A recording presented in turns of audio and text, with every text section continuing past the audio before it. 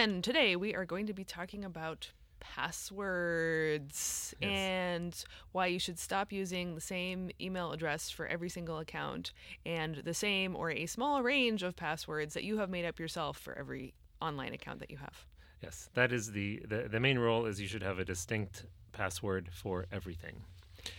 And tell us, Andre, how can anyone possibly remember that many passwords? You don't need to. You have to use a special piece of software called the Password Manager. In fact, your browser, I'm sure all of your modern browsers, Chrome or Safari or Firefox, have that built-in function to memorize passwords for you, and they can become that for you. Would you advise this? That's a better than nothing. Okay. In all honesty, doing something like that is better than nothing. But it isn't the best because there are certain vulnerabilities that the built-in password managers have that a dedicated password manager can get around. Plus, with the dedicated password manager, you can do other things like share between browsers if you don't want to use the same browser for everything, which I would recommend. You can also do other things like upload pictures of your passport, copies of your will, any other number of secure things that you would need to share can be put in there, and it becomes sort of a vault for all sorts of secrets in your life. So you'd put those in a password manager, store it in your browser's password memorizer. Right. Well, you can't do that anyway with your browser memory. But even if they offered, you definitely should not do that. It's just... Look, in all honesty, it's better if you do nothing. It would be better to have your browser create unique passwords for you than for you to use the same password 123, etc. That's really bad. Right. And don't use as password the word password. No, but you all should use a dedicated password manager. And the two I would recommend would be Bitwarden or 1Password. Those two are sort of considered to be the top and easiest to use for your average consumer. Right. Either of those would be fine. So I started on a password manager much more recently than you did. Partly that's because you had 700 accounts. But I obviously did not really understand how many accounts I had out there. And so I had this is the password I use for all my bank accounts. And I just had it memorized. And this is the password I use for all my email accounts. And this is the password I use for unimportant things. Well, and I'm sure you thought it was really strange and weird and nobody would ever guess it. So describe the strategy you used for creating your especially unique, difficult, hard password. Yeah, usually it would be something like I would use words from a foreign language that I knew, maybe misspelled on purpose so they weren't correct either in English, which is obviously my native language, or this other foreign language. And then I would choose, some number of personal significance to me, and then somewhere I would throw in some punctuation. Right, which meant it was sort of semi-memorable, but also you had a bunch of special things that you would substitute in and out, and over time you were able to sort of memorize what that was. Right, exactly. But it was not totally based, it wasn't totally random, it was based on some sort of knowledge. So I imagine it was of a certain length, and it probably had a certain degree of security in it. Yeah, and also I think the fact is that when you talked me into it, it wasn't because I was concerned about security. I should have been, but I wasn't. It was because I was having trouble keeping track of them all, and I was getting really tired of oh, it's wrong. Okay, I have to go through the whole reset process. And I think you talked me into it on the grounds of you won't have to memorize anymore. And then once I had we use 1Password, once we were into that, then you were like, maybe, I think, has it been since? I think it's been since we started doing this podcast. I had already started diversifying my passwords. Oh, and that's the other thing. A password manager will generate super duper random passwords for you. Actually random passwords. Right. That aren't based on any real words. So there are real word options out there as well. But you can say how many letters you want, how many numbers, how much punctuation, what kind of punctuation, because there are certain online programs that will only accept a very limited set of punctuation. But anyway, there are all these kind of combinations, things you would never remember, and each one unique, and then the password manager memorizes all of them for you. Right, so it creates a unique random password for every website or every application or every combination that you want. And let me just tell you all why this is necessary and how hacking of accounts happens. So please do. Usually, the old data breaches, I think there was one, 10 years ago at LinkedIn that actually leaked the passwords in plain text. That is, they were just whatever people had put in was put into a spreadsheet, a database, and that database was somehow left open or somebody hacked it and they got the list and actually had the passwords. So that everybody can understand that if that list leaked and they were able to identify your email name was in the same line as this password, they know that those two things go together. So obviously everybody knows that's bad. Right. However, that's actually not how modern password hacking works, because ever since then, the companies have gotten smart. They said, "Oh, that's really dumb. We shouldn't store the passwords as a plain text. We hash the text." So what happens? This is going to be a little technical, but what happens is when you entered the password in your browser, there's a bit of code that's running that hashes the password. I mean, it runs it through this algorithm. It spits out what looks like a random number on the other side, and it actually compares that random number with the number in their database. So so your actual password is not entering into this. So it's a unidirectional math equation. Right. It's using it's a hash function. You can't go backwards. It's a cryptography. So it's like, just so the basic math principle is the answer is 2,180. Right. But there are lots of ways to get to 2,180, and you have to come up with the right way to get to 2,180, or it doesn't count. And because there's so many ways to get to that number, in cryptography, it's much bigger than even the number of ways there is to get to 2180. It's impossible to reverse engineer the process. Something like that. Basically, you put in like even if it's a really short password or 8 characters, it generates a hash. The hash spits out something that's long. It's like 256 bits. So it's a long thing that looks totally random, but it's actually connected to this password. So what happens now is that what's leaked when somebody gets a password is they don't get your actual password. What they get is the hash. Well, however, there are called hash lists, which are billions and trillions and quadrillions of entries long, which have taken every single English word, for example, every single foreign word, and they made a hash of that word. They've done it with that word and any number of different combinations of numbers, and that's gone on the list. They've done every 2 English words, foreign words. There are whole novels and books and phrases and everything has put into these big long hash lists. I mean, there are billions and trillions. And with modern processors, if you get the database and you can try a billion passwords per second to try to break it with all these lists, it's going to get broken. Wow, that's nuts. So they're not throwing the password out; they're throwing the hashes. Right. So they have these hash lists that are billions and trillions long, quadrillions long. So actually, now I'm completely flummoxed. How does any password work at all, given all of this out there? Because there are too many combinations. These are, especially if you're dealing with there's something called password entropy, and if you look at a password, sometimes it'll actually tell you what the entropy of a particular password is. That's something that you just need. That it doesn't matter for your average user.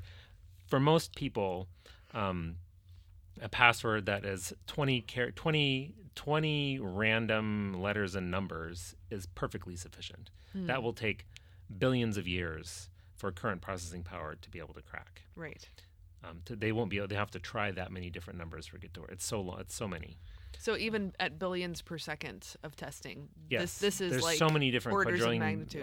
It's like because every time you do it, it's a power, so it goes up by that much more. I see. And if you want to have a memorable password, that's something we can talk about later. So your password manager can generate random passwords. That's fine. If you want it to be super secure, you can go up to 100 characters if you want, or there's not really a lot of online things won't let you put in that many characters. Right. There's no reason not to go higher, I guess, if you don't want to, if you're using a password manager. Sometimes you may need to enter it on another computer, so it's kind of a pain the longer it is. So I think for the moment, although this might increase, you want to have something that's at least probably 20 characters random generated. If it lets you go as big as the as thing big will as let it will, you go. yeah. Right. Yeah. Some will let you go up to like 128 or 200 or whatever. Yeah. And then the logic is that what you memorize, like with 1Password, is you Right. memorize the 1Password that lets you into the program. Right. And then then you just call up the account and it fills in the data for Right. you automatically. Exactly. So you memorize. That's why it's called 1Password or Bitwarden. It's the same thing. You memorize a master password, and that is a password that is incredibly important, and you should not generate it on the same machine that you use it. You should somehow generate it elsewhere. That's kind of ideal, and it should be sufficiently complicated. Yeah. Now, usually for something like that you want to be memorable, what you want is to have a password that is a combination of probably random words. The best advice right now is to have a random word generator generate 4 to 5 words. And those will be things you can remember. You can create some sort of story to remember what those words are. Mm-hmm. If they're totally random, then that's sufficient entropy that it's going to be it's not going to be worth anybody to try to crack that password. Right. And this is something that presumably is only installed on your own devices, so it's not like generally available out there. Well, I mean, it will be uploaded to the cloud. Mm-hmm. So your password bundle, the little database, will be locked up and uploaded to the cloud, but it will just be gibberish. Right. Now, and also, let's just point out the entire business model of things like 1Password and Bitwarden is premised on it never ever being broken. yes, one of the reasons I'm mentioning these and not others is that quite recently, in fact, in December, there was a very news about a hack of one of the other password companies, LastPass. And it turns out that they were not forcing people to upgrade their security protocols. And that was one issue. But the other issue is that it appears that the way they stored the database, your username and the website was not encrypted. Oh. And so what happened is that Seems really somebody basic. managed to download the bundle, the database that had a certain number of the LastPass accounts in them. I don't know how many it was. Maybe it was a targeted attack. But that database, even though it was a password manager, in the open and clear, everybody had what your email or username was, and the password, of course, was encrypted, but it had the website, so people knew that you had an account there. So that was a huge privacy breach on their part. Right. And for places like institutions, that's not that big of a deal. Everybody knows the sites they're using. But for individuals, that's a real faux pas. And they're seeing people flee from them, I think, with good reason, to other more secure, open platforms like especially Bitwarden, but also 1Password. Okay. And I also just want to say it does take a little bit of getting used to. It does create slight impediments, slows you down, though not as much as like forgetting your password and having to reset your account every Right. time. As a out of security concern, we got the parents of one of us to start using a password manager, which had not been the case before. And again, there was a certain, learning curve, Yeah, slightly steep that's one of the entryway. reasons we chose 1Password is that it is relatively easy to use for non-technical people, and our parents were able to use it especially for their bank accounts. They're Yes. able to. And it should be very clear that older folks have the most assets right now, economically speaking, Right. and the least tech savvy and Right. cyber savvy. So if you have beloved older people in your lives who you are pretty sure are fire hosing data and have a great financial worth out there, you can do them a big favor by getting them on a password There's actually manager. a really good website that I would recommend to you. It's called Password Bits. Password Bits. And .com, .org. .com, I believe. But the guy who runs it just goes through a lot of this different stuff. In fact, for elderly people or people with very few accounts, what you can do is create a little password notebook. Because in fact, a notebook that's not online A is physical paper notebook is actually not a bad way to go about it. But the passwords need to be sufficiently long and complicated. Right. So that's one way. If somebody is absolutely resistant to a password manager as a solution, that's fine. One advantage I was going to say between 1Password and Bitwarden is that Bitwarden is actually free for individuals to use. That's one advantage that it has. There are some limitations in how it can be used, but it's in its basic functionality, it's free for individuals forever. So that's one thing if you want to try it out. Bitwarden is good. 1Password is slightly more expensive, and you have to pay, I think, $3 a month or something. We have a family plan because we include everybody in the family, so it's somewhat less. The price is somewhat less. And we'll eventually be getting our kid on it before he heads out of the house. Right. So he'll be in a plan with some of us, because one other advantage of, if you get a family plan, then you can be kind of the backup for the other. So if the other person loses their account, you can somehow get access to it.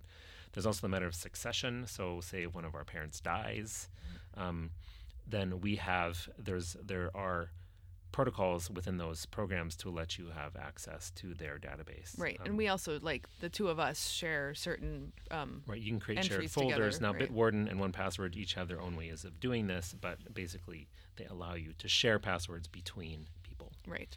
So that's our basic pitch for using a password manager. But a new use of it became clear to me. Once again, we traveled recently. Listeners know we travel a lot.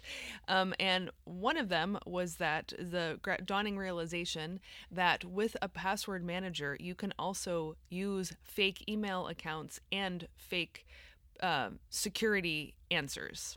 So I'm sure many of you have had to by now, like, there'll be like a drop down menu of a whole bunch of things, like what was the make and model of your first car, or what was your family pet, or what was your mother's maiden name. And I just want to say, how many women have mothers who have maiden names anymore? Like in my case, my maiden name is born publicly in my business name, which means that if my kid were to use his mother's maiden name as a security question, it would be so ridiculously easy to crack. But honestly, anyone's mom's maiden name is pretty easy to crack anymore.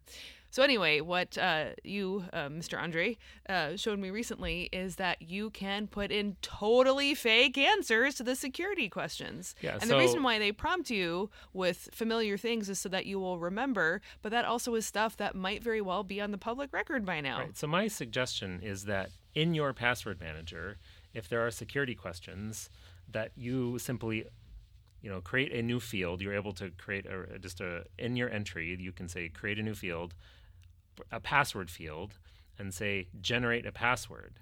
So it'll be like a secondary password down below. And then what you can do is create random words. So instead of have it be a random password, you have it be a memorable password. And then that generates words from a word list. And so you can it'll generate, I think the minimum is 3 or 4, but you can just take the first couple of words and say, like, what was my first car? And you can say it was, a street. Green sheep sauerkraut. Yeah, exactly. So then you just write that in, and then, of course, when someone asks you that question on the phone, you can say green sheep sauerkraut, and they'll think it's pretty funny. However, it'll be clear that and that's totally random. You're not using it anywhere else. That will not. If somebody's database gets hacked, like they will be, that information will be useless to somebody who now has that information, and you will know because you'll know that it was hacked, and you'll know not to use that anywhere else. Right, and you can use it specifically for that. Right, usage. You just for every single question, you generate a random answer. Right. Anyway, and so then back to the travel point is that we needed to get some flights, rent a car, rent a hotel room, and what you did is you figured out also how to use fake email addresses in order to log in for these things. Right. So they're not fake email addresses. I use there are a couple of different services. They're called email forwarding services. There's two main ones called AnonAddy, and Simple Login. Actually have a paid plan with Simple Login. I like how it functions. It allows you actually to reply. But what they allow you to do is to spin up an alias address immediately. So I have an app on my phone and also on the computer. There's a plugin you can use to spin up a fake an alias email address. And so it just looks. Usually it includes the domain name and then a period and then a random set of numbers, or you can just have it be 2 random words or whatever you want, as long as it doesn't already exist. And at Simple Login is simplelogin.com or alias.com, ALEEIAIS or something like that. And so that mask, your name is not in there. You can just make up a name.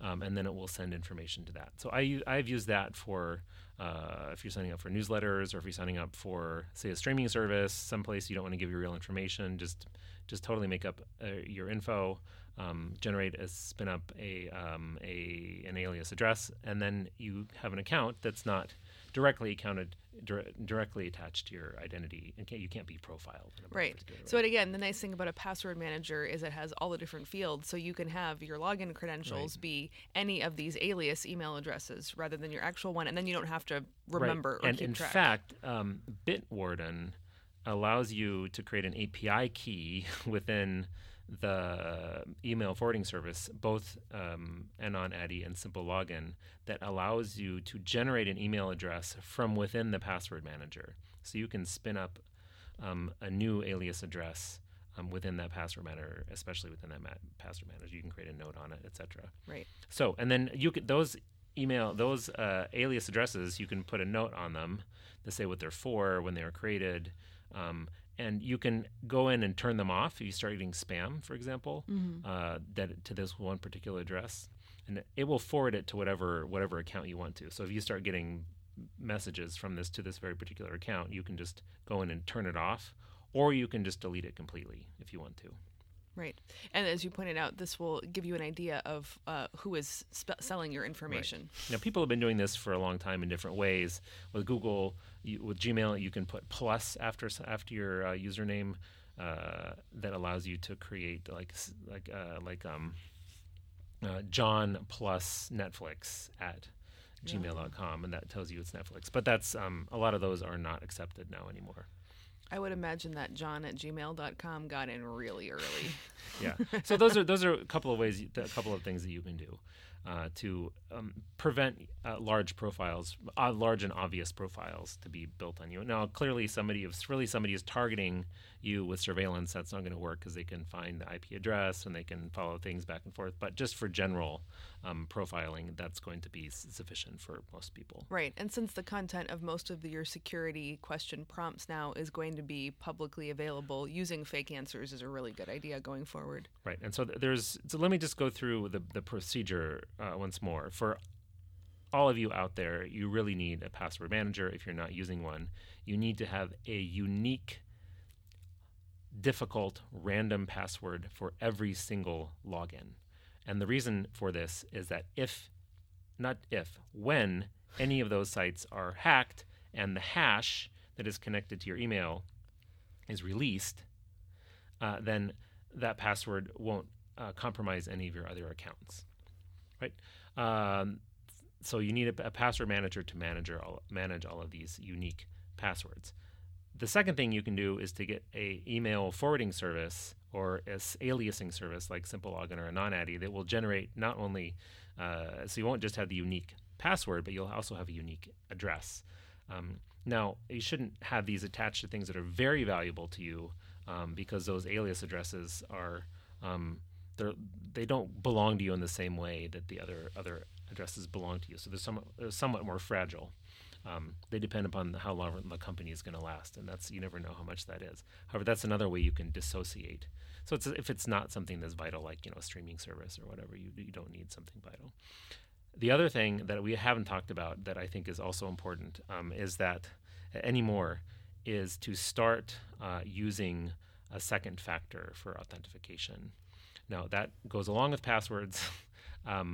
One of the nice things about both Bitwarden and 1Password is that within the password manager itself, you're able to store what's called a one-time password, a time-based one-time password. And it will enter that for you automatically on a lot of websites. We can talk about two-factor authentication sometime else, but that's sort of the next step towards security. But the first one is to have unique passwords for everything and have those stored in a password manager that has a very long but easy to remember, memorable phrase that is your one password for everything. And then use that to start feeding fake answers to the security question prompts. That's one of the things it can do. And on top of this, none of this is secure if your system, if your software is not up to date and you get malware or it is get a virus. And so the first thing that's necessary is for everything of yours to be up to date and not infected, and all the fully patched, et cetera, et cetera. That's security number one. Okay, that was a lot of stuff and not in order, but I think this will be the very last word. Make sure all your software is up to date. Get a password manager. Over and out. Over and out.